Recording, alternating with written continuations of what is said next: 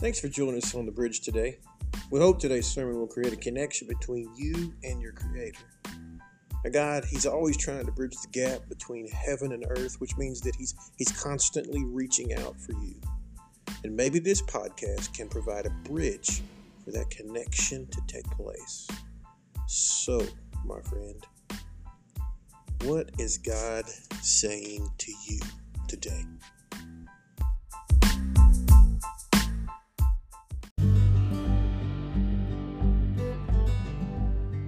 And today we're going to be talking about something called a rule of life. And we're going to get into that just a little bit later. But what I want to start out this morning with some stats for you. In 2017, a survey was done by Lifeway Research, and 2/3 of young adults at this time said they stopped going to church for at least a year between the ages of 18 to 22. Now, I don't want to start out on a sad note this morning, but I do think it's appropriate for what we're going to be talking about this morning. So stay with me, all right? Focus. Stay with me this morning. The reasons they fell under 4 categories, nearly all, 96% cited life changes, including moving to college and work responsibilities that kept them from attending church. 73% said that there were pastor or church-related reasons led them to leaving the church. Of those, 32% said church members seemed judgmental or hypocritical. Pay attention to that. 29% of the people that left did not feel connected to others who attended. 70% named religious, ethical, or political beliefs for dropping out. Of those, 25% said that they disagreed with the church's stance on political or social issues, while 22% said that they were only attending to please someone else. You ever gone to church just to please somebody else? Let me tell you something. I went to church because my mom and dad made me go. I don't know about pleasing somebody. I just didn't want to get a whooping for not going. And 63% said student and youth ministry reasons contributed to their decisions not to go to church.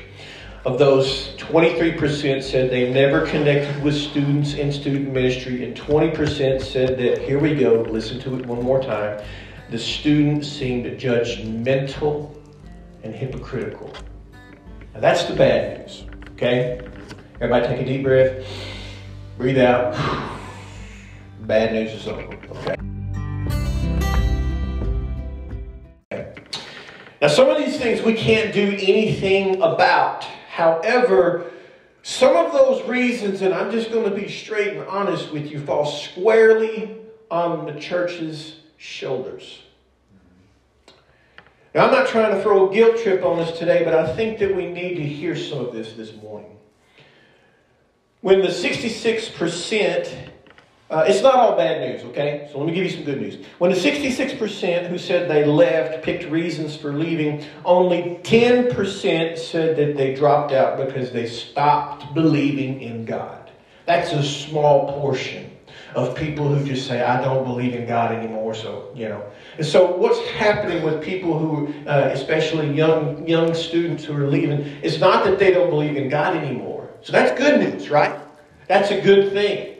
That means there's still hope. And it says some who stopped attending church had already returned back to church at the time the survey interviews. 31% of those who had dropped out as young adults said that they were currently attending twice a month or more. They were already going back to church. 39% said that they were attending church once a month, or less than 29% were not going at all. So quite a few of them had returned to church already. Can we say praise the Lord? Praise the Lord. That's good news. Good news. Now, I want to read you a quote this morning from Gandhi. Now, hear me. Gandhi was not a Christian, so you will understand this quote when you read it this morning. I like your Christ. I do not like your Christians. Your Christians are so unlike your Christ. That's what Gandhi said. By the way, if you want to follow along today, we are up in the Bible app and you can follow along. Now, this is a statement from the outside looking in. Gandhi was not a Christian, okay? He wasn't. He was not a follower of Jesus. And I think that this is how many people who are outside of the church feel about us. They're on the outside looking in. And I think it's important for us to understand this because sometimes we're absolutely clueless as to what people think about us in the church. So what about people who are in the church? Okay? Here's a quote from an author named David Kinnaman, and he is a Christian author. I know you probably can't read that, but I put it up there anyway. It says, most people in America, when they are exposed to the Christian faith, are not being transformed. They take one step into the door and the journey ends. They are not being allowed, encouraged, or equipped to love or think like Christ. Yet in many ways, a focus on spiritual formation fits what a new generation is really speaking. Transformation is a process, a journey, not a one-time decision. David Kinnaman from the book Unchristian, What a New Generation Really Thinks About Christianity and Why It Matters. That's the name of the book. I have some underlined up there, and I want to focus in on that quote. It says, spiritual formation fits what a new generation is really seeking. Now, let's just be honest, okay? There are some people in the world today who they care absolutely nothing about spiritual formation. They don't care if they look like Jesus or not. They're only living for pleasure, for greed. They don't come to church because they just don't want to come to church. They don't come to church because they stayed out late Saturday night. Which, by the way, me and my wife were out at 7:30 last night trying to find us a place to eat. Every restaurant in town was completely packed. I'm like, it's so late. Why is everybody else so late eating? Of course, we were on that crew too, so I'm judging people in here. But true. The people they stay out so late on Saturday night, they just decide not to come to church. Or they use other excuses like Christians are hypocrites, so I don't want to go to church. They actually use those excuses to not go to church because they just don't want to go. I mean, you're looking really into their hearts, they just don't want to go. Now, however, when there are people who do come to church, especially the younger generation, it seems that what they're looking for is transformation. They don't like who they are. And they want to figure out how to become more like Jesus. And they come to church for that. And when they come to a church that doesn't look like Jesus, somebody help me preach this morning. When they come to a church that doesn't look like Jesus, they turn around and they walk out and they write it all off. That's right. It's not working. Look at these people. They look nothing like Jesus. I don't want to be like them when I grow up, so just forget this. I don't want to do this. And let's be real, church. Can we be real? You mind if I be real with you this morning? This ain't Jesus' fault. This is our fault. Amen. And the problem with the church is that we focus mostly on salvation and the baptism of the Holy Spirit. That's all we talk about. These are fantastic things, all right? I'm not trying to be negative here about that. But we totally ignore spiritual formation. So David Kinnaman, he goes on to say this. He says, transformation is a process, a journey, not a one-time decision. The one-time decision he's talking about is salvation. And yes, it's beautiful and it's amazing, but we tend to overlook the next step. Spiritual formation. Or how we, as let's just say in the Church of God Prophecy especially, we know it as sanctification. Raise your hand if you've heard the term sanctification. Yeah, we all know that word now. Good. Now, I think the way we've understood it, and I think this is true, sanctification is not only the eradication of the desire from sin from your life. That is part of sanctification. to remove the desire to do the sins that you did before. That's a part of sanctification. Sometimes it happens slowly, and sometimes, bam, you come down to the altar and God takes that desire from you. I know people who've done this. You know what? I want to look back at Charles right now. I'm proud of Charles. Charles, he quit smoking just like that. Dude, that's like instant sanctification. Charles, I'm sorry, man. I didn't mean to throw you out like that, but I'm proud of you. I'm really proud of you. That's awesome.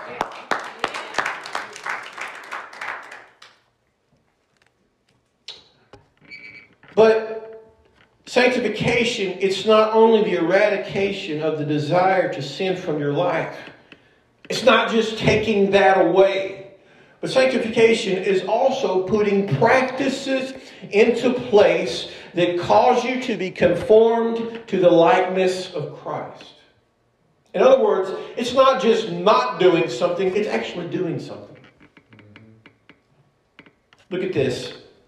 Romans 6:19 says, I am speaking in human terms, and this is Paul. He says, because of your natural limitations. For just as you once presented your members as slaves to impurity and lawlessness, leading to more lawlessness, so now present your members as slaves to righteousness, leading to, can somebody read that and tell me what it says? Leading to what? Sanctification. Hey, there's that word, ain't it? There's that word. So when Paul says to present your members, what he's not talking about is he's not talking about Brother Alvin, right? He's not talking about members of church. He's not talking about, Tony. He's not talking about present your members of the church. What he's talking about your physical members. He's talking about your hands and your feet and your eyes, thank you, your mouth. Present your members. He's talking about your physical body. When he says present your members as slaves to impurity, he's talking about actually practicing impurity. He's talking about things that we do. What's the name of the sermon series we're in? Do what matters. He's talking about things that we do with our human bodies that are impure. He's saying stop doing these things. Stop doing the things that are wrong. Right? That's a part of sanctification. But then he goes on to say this. Present your members as slaves to righteousness, leading to sanctification. Now, in this scripture that we're looking at right here, can somebody just help me interpret this? What does it say leads to sanctification? Say it out loud. Righteousness. Slaves to righteousness. It says, as slaves to righteousness, so now present your members as slaves to righteousness. Present your members as slaves to righteousness. This leads to sanctification. Do you agree? You agree? Do you agree with what the Bible is saying there? Amen. In other words, practicing righteousness with your physical body. Not just staying away from sin and saying, oh, I don't need to do this, I don't need to do that. But actually engaging in some activities. Are you following me today? Yes. And I think so often in the church, when we talk about sanctification, when we talk about, let's just stop, we got to stop all this smoking, and can't smoke, can't dip, can't chew, can't drink, you got to stop. That's what we talk about. That's what the church of God prophecies preach all. Stop doing this, stop doing that, and it lists a whole, slew of things that you ain't supposed to do. And that's what we always thought. I'm speaking for myself. I always thought that's what sanctification was. You stop doing that stuff.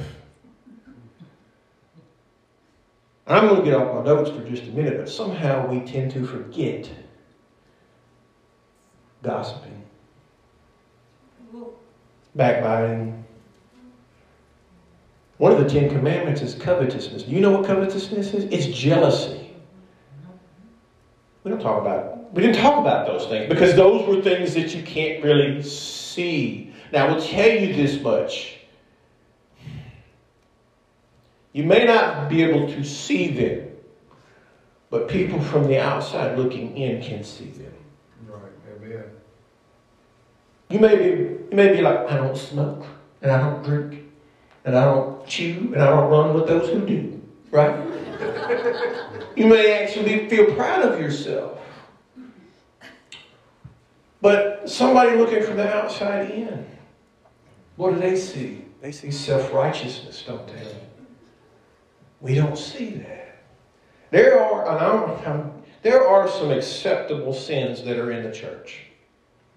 Some things that we overlook and we think are just fine. But can I tell you something? Jesus did not think they were fine. He confronted the Pharisees about these things. And I'm going to be quite honest with you. When I read the Gospels, what I see is Jesus loving and being kind to sinners, but coming down hard on hypocrites. Amen. You see that in the Bible? Yeah. When you read the Gospels? Is that what you see? Now, Brother Prince brought up a good point a few weeks ago when I was up here preaching, and I want to address it at this time, okay? If you're not careful right here, you can get caught up in works-based righteousness. He brought this up. And if we're not careful talking about what I'm talking about, you can get caught up in works-based righteousness. And this is where the Pharisees went wrong. This is where they messed up. Let's get something clear right now. Isaiah 64:6 says, well, we were all like an unclean thing, and all our righteousness are like filthy rags. I'm just going to stop right there. Say this with me. All my righteousness is like filthy rags. Like filthy rags. I don't know, preacher. You should see my rags. They're pretty clean. Here we go again. Romans 30:23-24 says, for all, say it with me, all have sinned and fall short of the glory of God, being justified freely by His grace through the redemption that is in Christ Jesus. All of us fall short. We're all short. I don't care who you are. Paul says you're short. Okay? Now, for some of you who are vertically challenged in here today, don't be offended because the Scripture tells us that Paul was short. Okay? So he knows what it feels like. But that's not what he's talking about. He's not talking about that. You and I, we cannot earn our salvation. Do you understand that? I know you've heard this stuff probably preached before, but I need to bring it to the forefront here. We cannot earn our salvation. Works-based righteousness does not work. It doesn't work. So how are we saved? Or as the Bible uses another term, it uses justified, and you can see it up there in the Scripture. How are we justified? It says freely by His grace. Do you see that? You can't earn it. You can't earn it. It's a gift.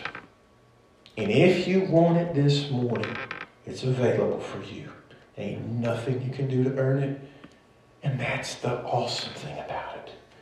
He just freely gives this gift away. Look at this. Romans 3:20 says, therefore by the deeds of the law, no flesh will be justified in His sight.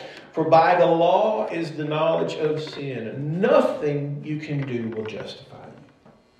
Nothing. Not a thing. Because our righteousness are as filthy rags. You can try every day for the rest of your life. Look at your neighbor and tell them, give them a wake-up call. Tell them, say, your rags are filthy. Your rags are dirty.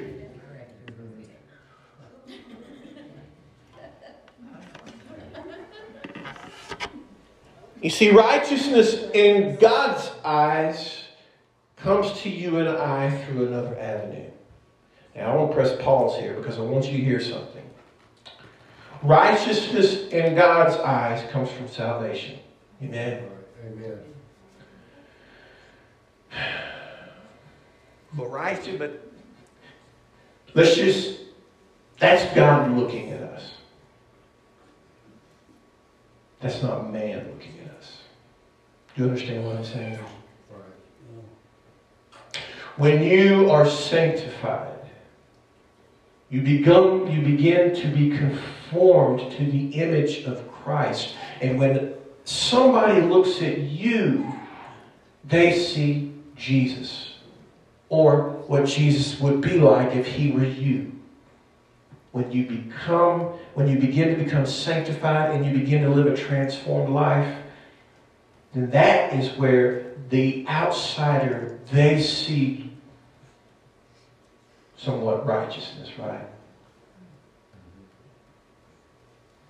But our righteousness are as filthy rags.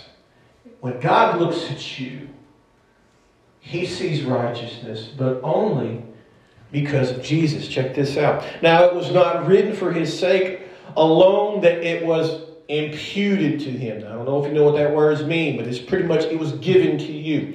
It was also for us. It shall be imputed to us who believe in Him and who raised up for Jesus our Lord from the dead, and therefore it was accounted to Him for righteousness. It was imputed to us. It was given to us. We are made righteous in the sight of God only by the free gift of salvation that is only through Jesus Christ. Can somebody say, praise the Lord?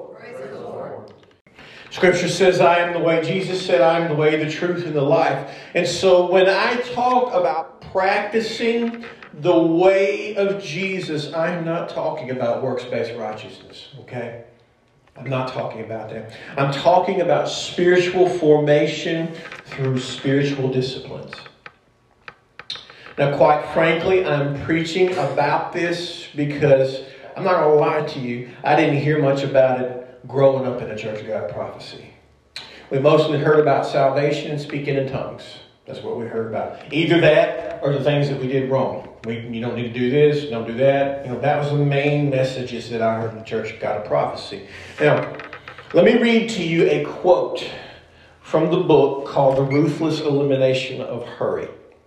It says this: whatever you call them, these habits, practices, or spiritual disciplines are how that we follow Jesus. How that we adopt His lifestyle. How we create space for emotional health and spiritual life. Raise your hand if you would like to have emotional health and spiritual life. Sign me up, please. And like all habits, they are a means to an end. Now, this is where well-meaning religious people go wrong. When the spiritual disciplines, Bible reading, prayer, Sabbath, and so on, when they become an end in and of themselves, you've arrived at legalism, which is what Brother Prince was talking about. Which is what the Pharisees were guilty of. And it says it is death and it is not life. He goes on to say this, and he's talking about the practices when they're done with the proper motive and the proper heart as Jesus did them. The end is life to the full with Jesus. How does that sound? Does that sound good? The end is to spend every waking moment in the conscious enjoyment of Jesus' company. How does that sound? Constantly living in the presence of God. Isn't that just a great thought? Let's look at another verse. It says, this is one, John 14:6. I'm the way, the truth, and the life. No man comes to the Father except through me. Now, if you believe the truth, do you see underlined? It says the truth. If you believe the truth of John 3:16, somebody quote it for me.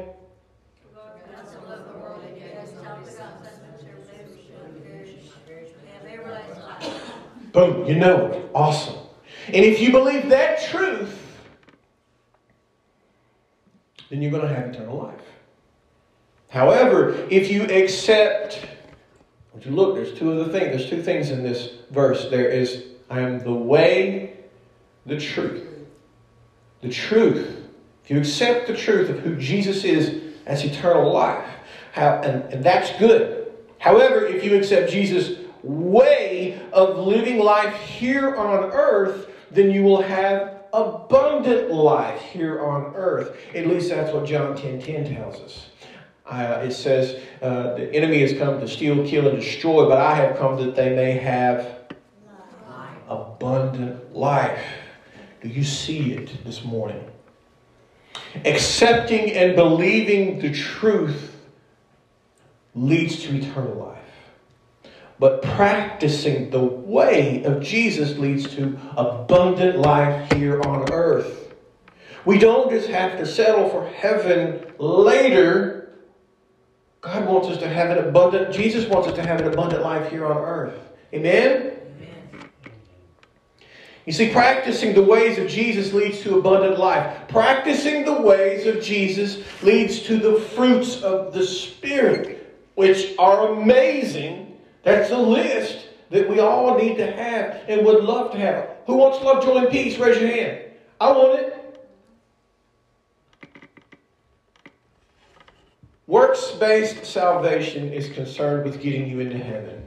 Or it could be concerned with how you look in front of everybody else, right? That's works-based salvation. But following Jesus is concerned with bringing heaven to earth. You might be, if you're really just worried about works-based salvation, you're worried about getting yourself into heaven. But if you're really concerned with following Jesus, you're worried about bringing heaven to earth. As Jesus said when He taught us how to pray, Our Father who art in heaven, hallowed be thy name, thy kingdom come, thy will be done on earth as it is. Or maybe when we pray, we should say in Dyersburg, as it is in heaven. In my home, as it is in heaven. In my heart, as it is in heaven. In my speech, as it is in heaven. In my family, as it is in heaven. Are you following me this morning? You see, both Jesus, think about this for a moment. Both Jesus and the Pharisees read Scripture. Right? Yeah? Both Jesus and the Pharisees prayed. Both Jesus and the Pharisees fasted. Right? Both Jesus and the Pharisees practiced Sabbath. And on and on and on. There's nothing wrong with practicing these things unless your motive is off. If you think about it, the only difference was the reason why that they did these things, these practices of Jesus. In fact, Jesus used all of these things, all of these practices to train His disciples and did some other things as well. Now, whether you know it or not, you already have some spiritual practices in your life. And some of you are thinking, oh yeah, I pray. Oh yeah, I come to church. Oh yeah, I do. And that's great. Those are spiritual practices. But that's not actually what I'm talking about. What I want you to know is that everything that you do, what's the name of the series again? Do. Everything that you do impacts your soul. Whether it's good or whether it's bad. And the question for you to ponder is this. Do your spiritual practices lead to formation or deformation? Did you know that watching pornography is a spiritual practice? It's a spiritual practice that leads to the deformation of your soul. It deforms your soul. It doesn't make you look any more like Jesus. I hate to say it, but all of our souls are somewhat deformed in some way because we're still this side of heaven. Jesus hasn't returned yet. None of us are perfect yet. We're working on it. But we all still have some dysfunctions in our life that we need to work out as we follow Jesus and as we become more like Him. Did you know that gossip deforms your soul? Watching Netflix can either deform or form your soul. It depends on what you watch. Depending on what you watch. Cheating deforms your soul. It makes you look less like Jesus. Now, in the same way, praying is a practice that was and is formative to our souls. When we pray and do it for the right reasons, it forms your soul and shapes us into the likeness of Christ. Amen? You guys are quiet this morning. Are y'all awake?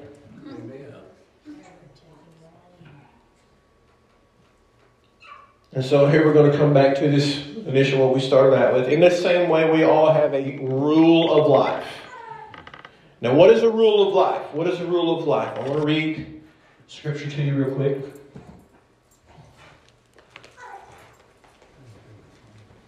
John 15. I'm not going to have it up here. I've got it in the Bible here. It's, John 15, and I'm going to start at verse 1. Jesus speaking, he says, I am the true vine, and my Father is the vine dresser. Every branch in me that does not bear fruit, he takes away. And every branch that does bear fruit, he prunes. How many of you feel like you've been pruned? Yeah. I don't want to look like a prune, but sometimes I feel like I've been pruned.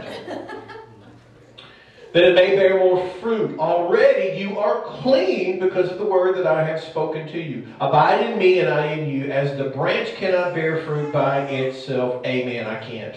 Unless it abides in the vine. Neither can you unless you abide in me. I am the vine. You are the branches. Whoever abides in me and I in him, he it is that bears much fruit. He's talking about the fruit of the Spirit, don't he? Far apart from me, you can do nothing.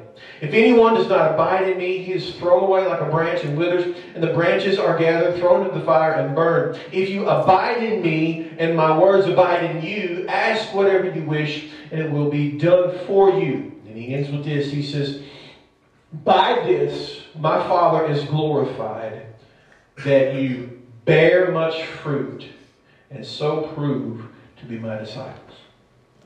That you bear much fruit, and so prove to be my disciples. And this is one of Jesus' most important teachings on spiritual growth. And that's what we're talking about today, church, is spiritual growth. Not just getting our ticket to heaven and sitting down and waiting on God to come back and get us, but pressing forward, leaning in, becoming more conformed to the likeness of Christ.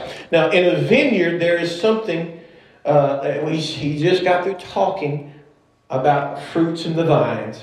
So in a vineyard, there is something underneath every vine. Do you see that up there? It's a picture of a modern day vineyard. And you see the vine going across the top. It's up off of the ground. Those are the grapes right there. This is what a vineyard looks like. Now, what is underneath that vineyard is called a trellis. Or what's underneath that vine is called a trellis. A trellis. Raise your hand if you've ever heard of that. Trellis. Okay. A trellis is a structure for the vine to grow on. And a rule of life serves the same purpose as a trellis does for a grapevine. If a vine doesn't have a trellis, it's going to die. If a vine doesn't have something underneath it to support the structure, to support it, it's going to die. So what am I talking about when I say a rule of life? I know some of you probably have never heard of it. I hadn't really heard of it either until recently. But here's what it is. A rule of life is a schedule and a set of practices to set up abiding with Jesus as the central pursuit in your life. Write that down or whatever. That's a working definition of a rule of life. It's a way to organize all of your life around the practices of the presence of God. Now, I know what you're going to say. I don't want a rule of life. I don't like that word rule. I don't like rules. So I'm here to tell you, it is too late. You already have a rule of life. You just don't know. Everybody in here does. You all got one. All right? You say, I don't want it. I don't care. That's fine. No matter if you want it or not, you got it. You all have a rule of life. You have practices and habits and a schedule in your life, no matter how random that it is. You have them already in your life. You already have a rule of life.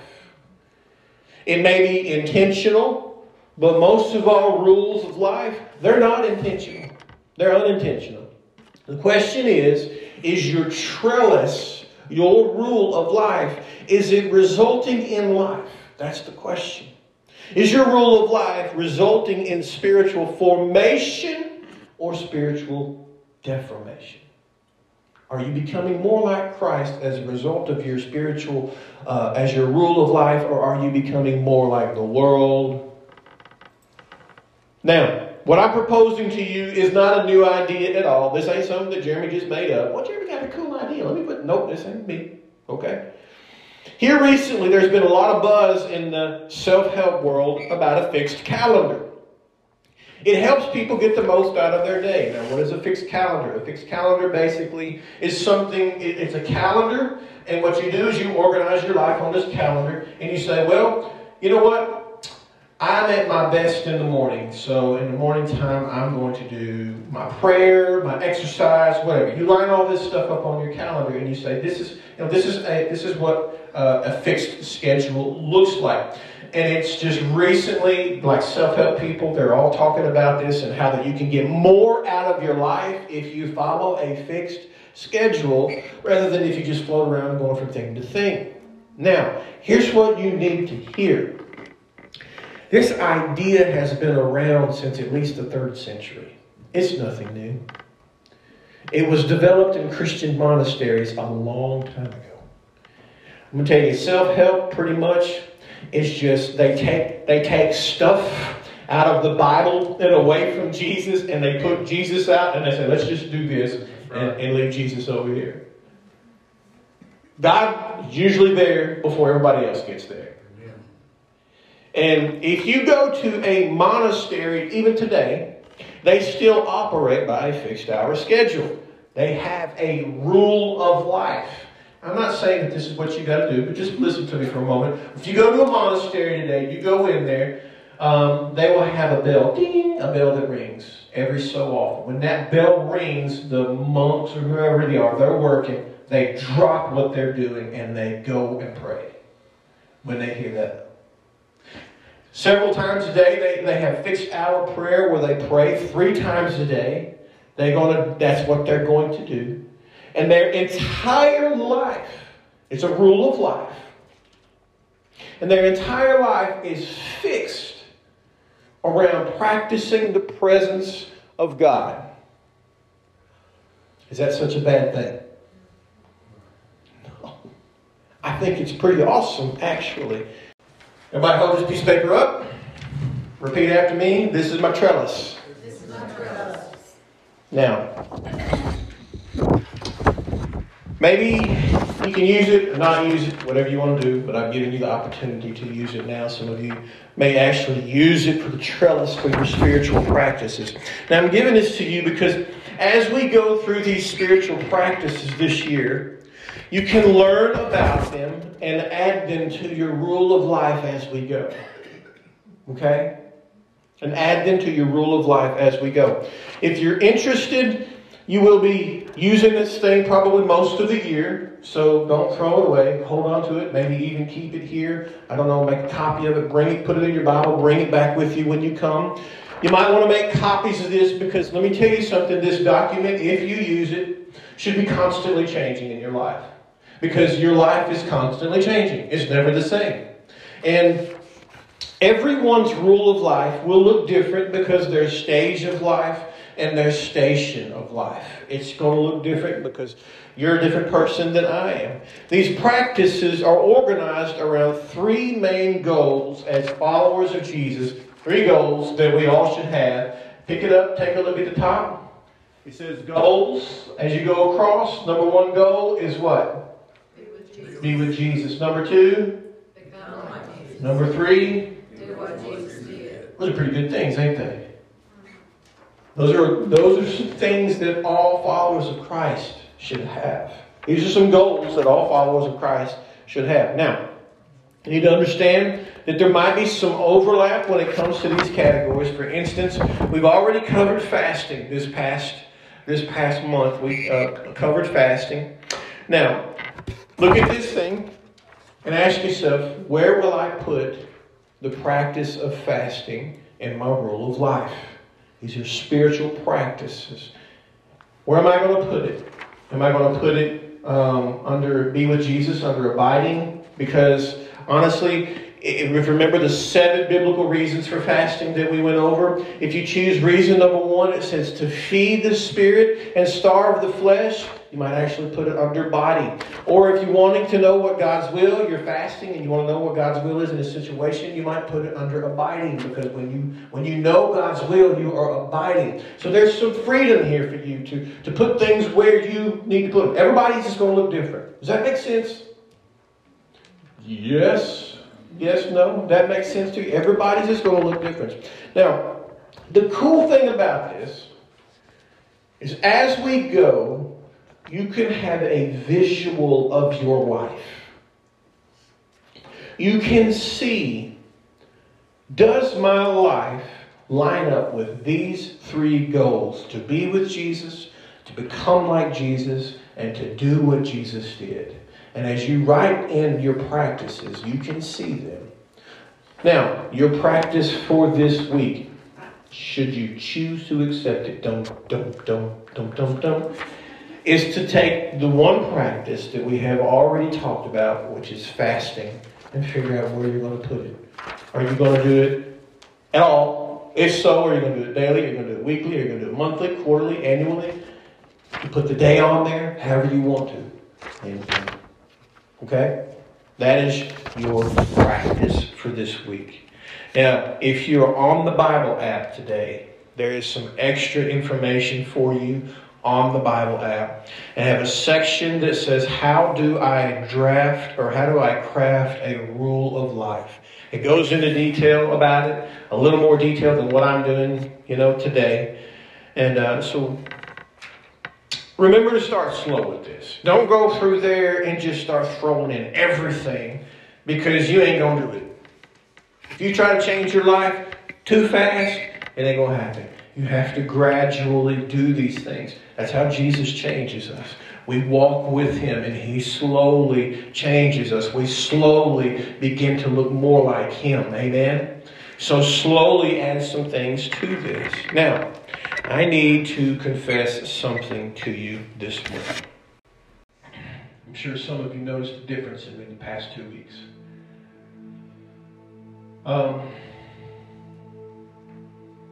Something happened in my life that shook me.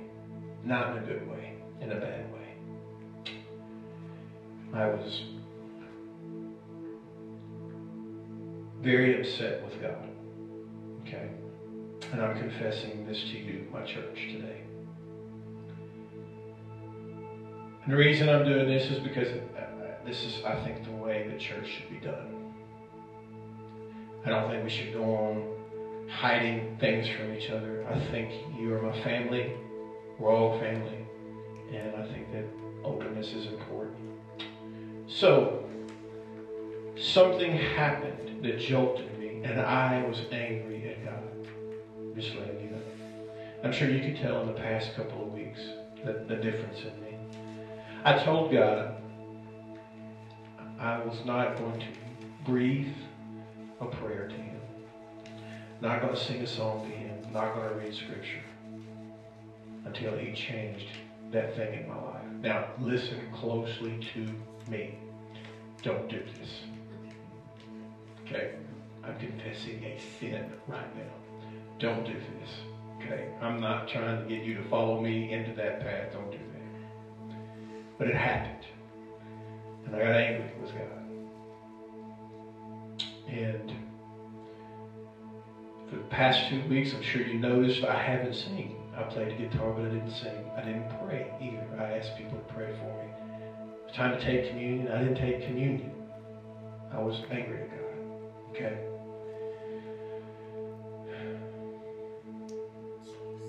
But I'll tell you this much.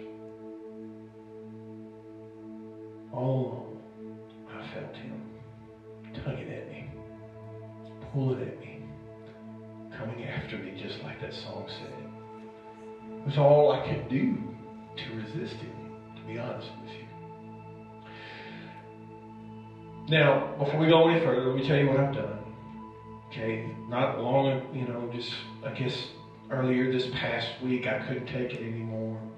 I got down in my office in the basement, and there's no carpet, there's no nothing there. It's a dirty floor, folks, okay? I laid face down on that floor, and I repented. And I asked God to forgive me. And I just felt Him fill me up immediately. Some relief. And on top of that, I used what we talked about. I fasted. I'm telling you what I've done. I fasted from sun up to sundown, and I felt God just fill me with His love and with His joy. All along, He was tugging at me. wanted me to come back. And so that's what's been up with me for the past couple of weeks, church. You forgive me? Thank you. Now, the reason I'm telling you that, one reason is I just feel like it's what I'm supposed to do, but another reason is this. If it were not for the practices on my trellis, let me tell you what I missed. Oh, I missed my mornings with Jesus so bad. There were times I'd sit down to eat and I'd be like, nope, not doing it. Or I would automatically, because it's just a habit in me, I would automatically just start talking to God. God, what do you think? Shut up, shut up. Because it's a habit. Something that is ingrained in me so deeply that I couldn't hardly fight it. Are you following me? And even though I was not in a good way, those habits were still drawing me back to Him. I'd be driving along, right? And I'd catch myself singing, some kind of song to Jesus. And I'd be like, stop, no! I was angry. I know this is not a good thing, but what I'm trying to tell you is that these practices are so important to our life. It's not legalistic, but they transform your heart. They transform your desires. And it was just pure relief when I finally sat down the next morning. No, it wasn't that morning. It was that evening when I laid on my face in my office. I immediately I read Psalm 51 over and over that day. Over and over. I read it over myself. I repented of the Lord. And then, you know, after I sat down at my desk and I just sang worship songs. All the things that I missed doing, I had to do them. You do what matters. And it changes you. God changes you. Are you following me this morning? Do you understand? I'm not talking about legalism. I'm talking about doing what matters and organizing your life around what matters. Organizing your life around Jesus. Now, what I've given you, you can take it, use it, or not use it, but what I encourage you to do is to take a good look at your life. Because if you don't, other people are. People are looking at you. People outside, like Gandhi, are looking at you. Well, Gandhi's dead, but you know what I'm talking about. People, young people, children, everybody, they're looking at us. And if we don't look like Jesus, why would they ever consider trying to be anything like us? Which we don't want them to be like us. We want them to be like God. But if they don't see a reflection of Christ, if they don't see the image of God in us, they don't see Jesus reflected. If we're not conformed to the image of Christ as best as we can, then our opportunity for ministering to other people is going to go out the door. And people will continue walking away. Now, I'm not trying to put pressure on you and say, hey, the kingdom of God is on you right now. You got to do right. That's not at all what I'm trying to say. But when you begin to live life, when you begin to, let's just say it, fast, pray, read your Bible, when you begin to go to church and get in community and do the things that Jesus, as He walked through life, you saw Him doing these things because it was a biography. If you read the Gospels, what you're reading is His life, and you look at what He did, and as you start to pattern your life after what Jesus did, then some things are going to happen in your life.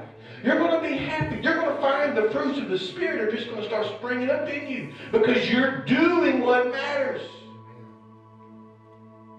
Practicing the way of Jesus. So what I'm proposing to you is that we reorganize our life.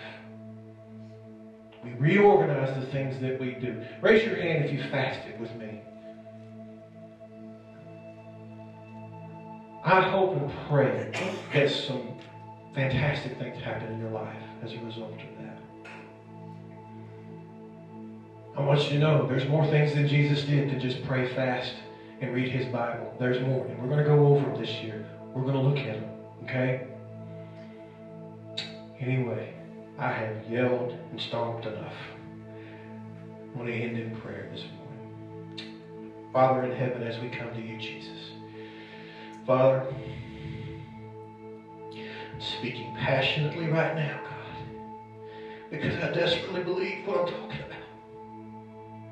I believe that if we will change our lives to look like yours, that if we will change the way our life looks, Father, if the habits and the practices in our life will be gathered around, Father, you, so that what we do, Lord, will just bring us closer to you and in your presence, Father. If we will do these things, God, not only will we just make it to heaven, but somehow, God, we can bring heaven to earth.